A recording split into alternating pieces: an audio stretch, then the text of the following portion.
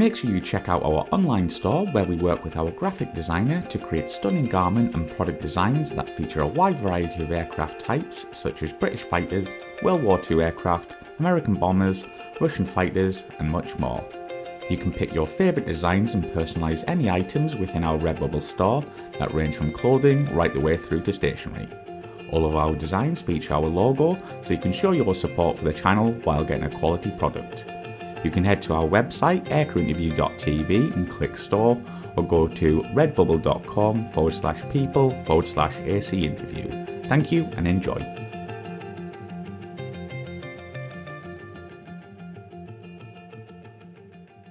Daniel, when did you first become interested in aviation?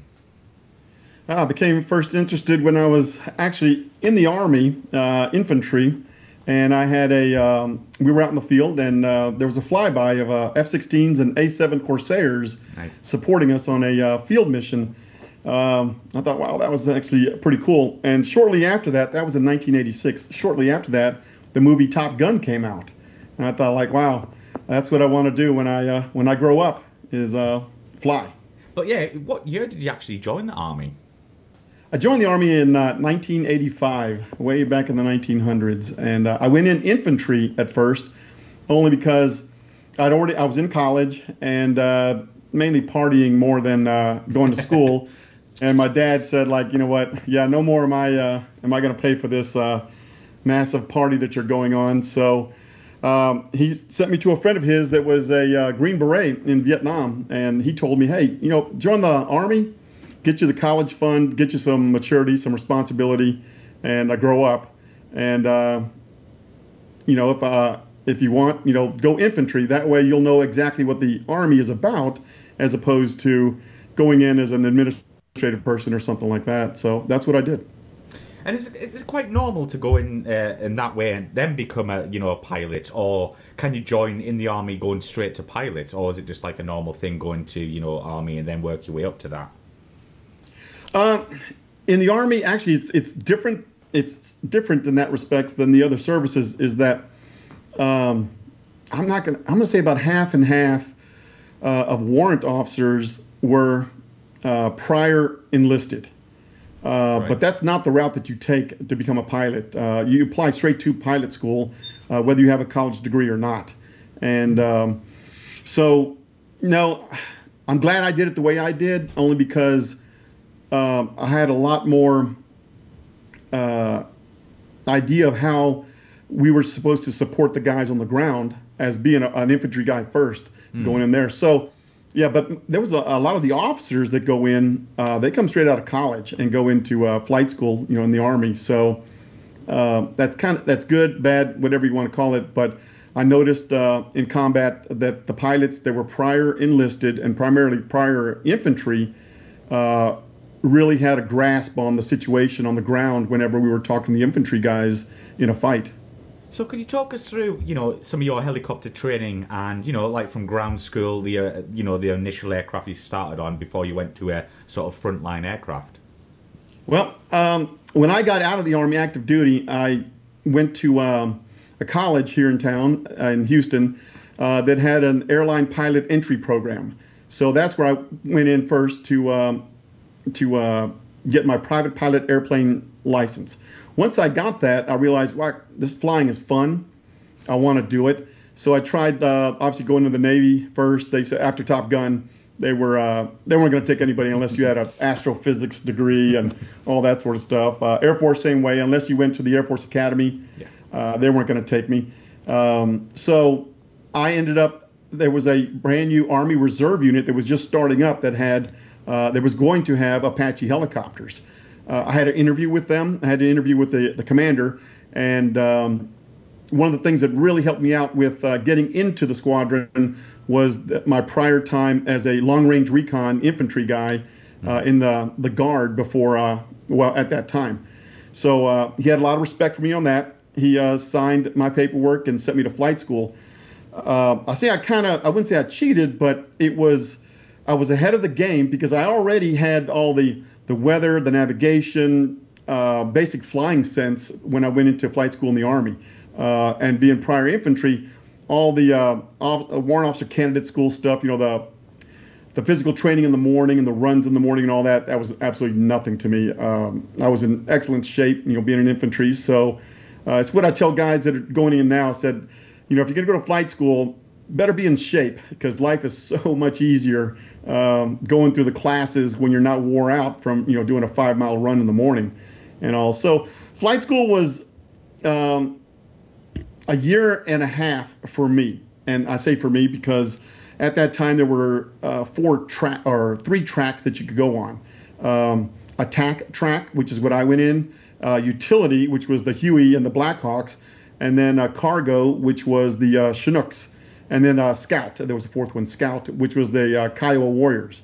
And so I knew with the unit that I was going into that I was going to get the Apache. So my flight training was geared like everybody else's for the first 9 months. It was 10 months. It was geared just like everybody else.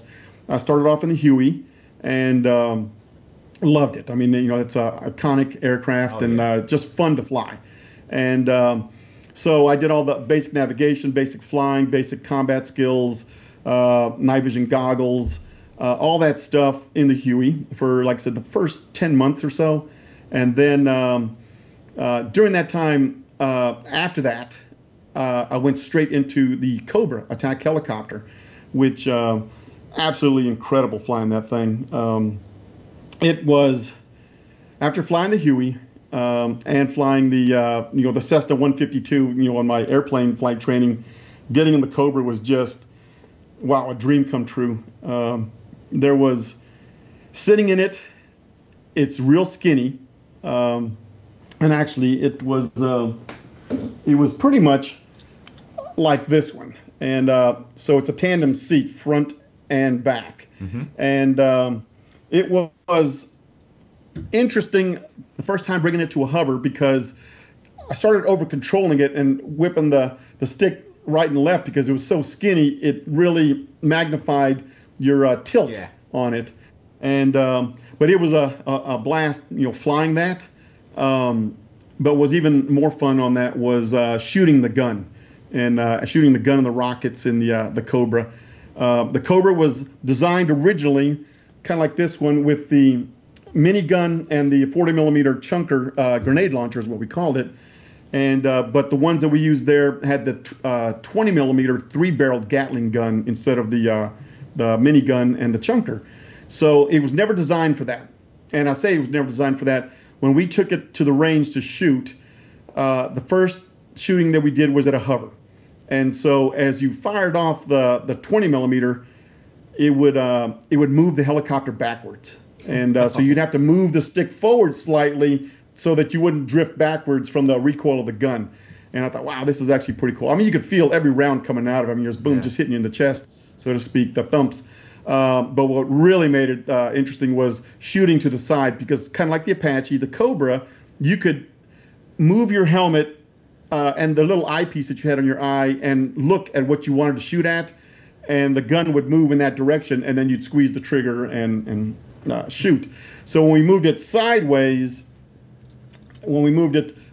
sideways on the range and started, say, shooting to the right, the helicopter would start moving to the left, and you'd have to tilt the helicopter over to the right so that you wouldn't be sliding to the left, so to speak.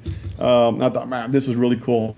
After that was shooting rockets. The Cobra really was never designed to hover and fire like the Apache. It was power limited. Mm-hmm. So most of the rocket firing was done at diving fire. And I'm going to tell you right now, that was just too much fun. Actually, it was limited to no more than 2 rocket shots.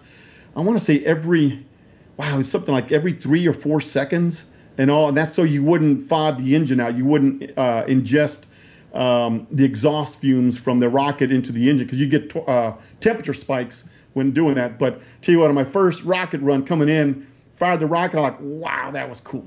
Fired the next one, I thought, man, that's even greater. Just kept shooting. You find the instructor said, whoa, hey, hang on. He put it on safe in the front. He goes like, there's shooting limits on this thing, remember? I'm like, oh yeah, that's right. I forgot about that. But that was actually a blast. So one of the more interesting things when I was in flight school, when I first hovered the Apache, our nickel ride, the very first day, actually flying in the helicopter. This was after several months of ground school and simulator training. That was the day that Iraq invaded Kuwait. And so everything in flight school after that took on a whole new meaning. It was there were no more weekends off. When that war started, they were telling us, okay, no more weekends off.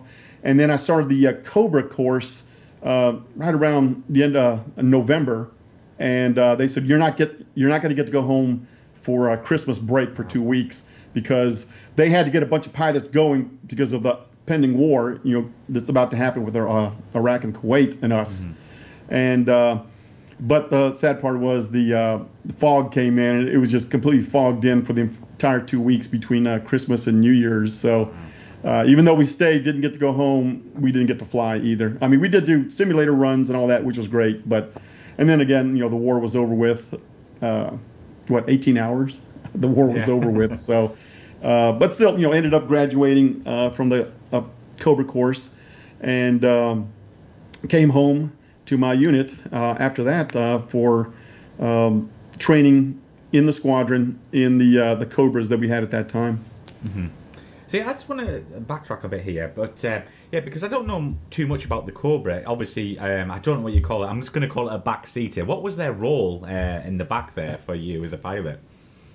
The back seat of the Cobra, actually, it's set up similarly like the Apache. The back seat can start the helicopter, has all the engine controls on this dash, and in the Cobra, mainly most of that was the flying was done from the back. You could still fly it from the front seat also, but most of the shooting was done from the front seat. So I say this, that the back seat had all the engine instrumentation. It had a big heads-up display, which was actually really cool. That's the first time I'd ever seen that, a heads-up display. And so that was really cool. And also they controlled the air conditioner in the back. That was the other cool thing about the Cobra, was that the seats were a mesh, and the air conditioner blew up through the bottom of the seat and through the back of the seat, along with ducts on the side of your head that blew on you. But the front seat was mainly shooting the TOW missile systems, because just like the Apache, it had the sighting system. Well, this one doesn't, but the sighting system in the front. So the front seater can actually control the long distance television is all the Cobra had. It didn't have infrared like the Apache did. Mm-hmm. That's all the Cobra had, was just a camera with a zoom lens, and you could control the laser with it. And that's just to get range. It didn't have Hellfires, for actually targeting missiles or lasing for missiles and all. So that was the big difference on that. Now, the blast about the front seat was, the seat was canted back slightly, and the controllers were a side right stick controller, and the collective was on the left side, where you kind of move it fore and aft as opposed to up and down and all. So it was pretty much like an F-16. I mean, the seat was canted back, you were laid back, you had a side stick controller with the little armrest that you had, and so yeah, it was actually pretty cool. And the visibility was absolutely unbelievable with the Cobra. I mean, the visibility was all the way down and around you, pretty much below your hands where the cyclic was. And so yeah, that thing was a blast. Now, the bad thing about the Cobra and the front seat is that it was never designed to crash, so to speak. We learned a lot when we made the Apache in making the Cobra, in respects that if you look at this right here, the gun is actually right up underneath the front seat. So when the helicopter hits in a crash sequence or a bad auto rotation, the front seater gets a gun enema. And then the sighting system was it's called the TSU, telescopic sight unit. It's an eyepiece that sticks out almost right up to your face. So on a hard vertical impact, the gun comes up through the bottom, your head hits the sight, and pretty much goes through your face, and then the blades will flex down and pretty much cut the front seater's head off. Wow. So it was never really designed, to crash, so to speak. And I say this, never designed. Obviously, it was, just the Huey, the engine, the transmission, all that was the Huey. They just made it a tandem seat instead of, side-by-side seating is all they did. Same thing with the rotor system. It's a what we call semi-ridiculous teetering rotor head. So yeah, you don't want to go negative in the Cobra. Kind of like a Robinson R44 or R22. You don't want to go negative in one of those semi-ridiculous teetering rotor heads. So they fixed that with the Apache also, and a lot of other things with the Apache. So yeah, that's some of the good and bad about the Cobra. Yeah, and before we get onto the Apache, which I'm fascinated by the way, do you have any memorable stories from flying the Cobra, in your time? Yeah. I just got back from flight school that summer. Summer of 1991. We did a gunnery out there up there in Arkansas, another state in Texas, and with that, it had those Mod S Cobras, which was just like this, only it had a front sighting system, but it had the minigun and the chunker, and so it had 7.62 minigun.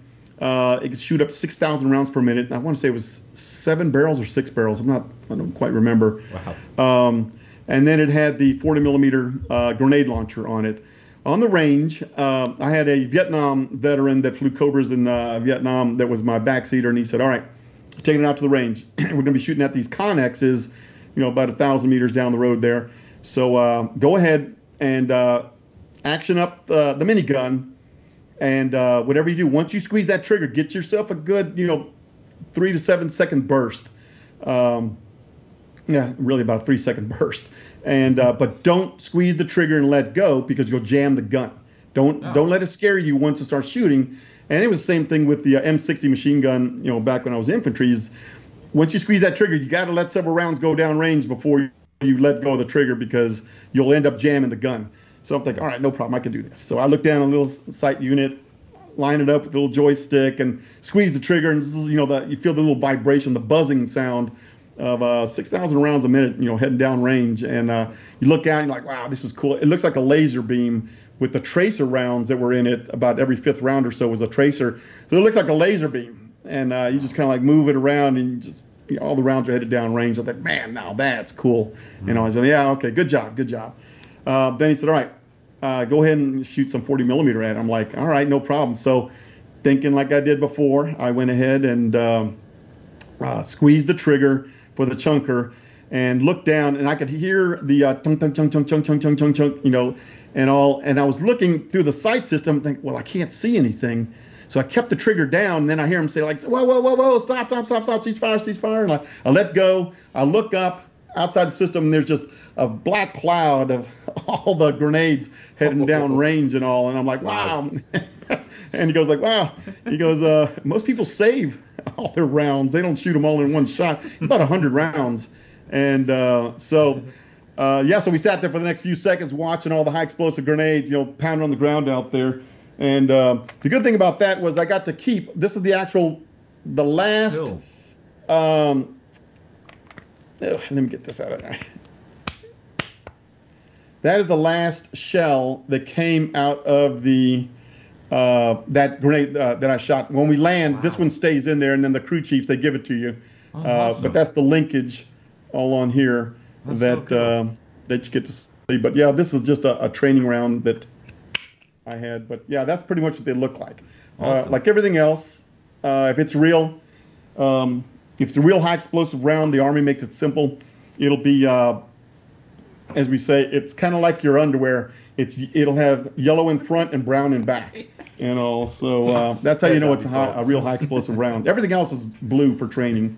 So yeah, that is my most memorable story. Incredible. Incredible. Yeah. So did you enjoy flying the Cobra, and how many hours did you get on in, Daniel? I only got about just under 200 hours in the Cobra. Yeah. Oh yeah. I say it was enough to have a blast with it. And then right after that, they sent me to the Apache course, and that was a whole nother world right there.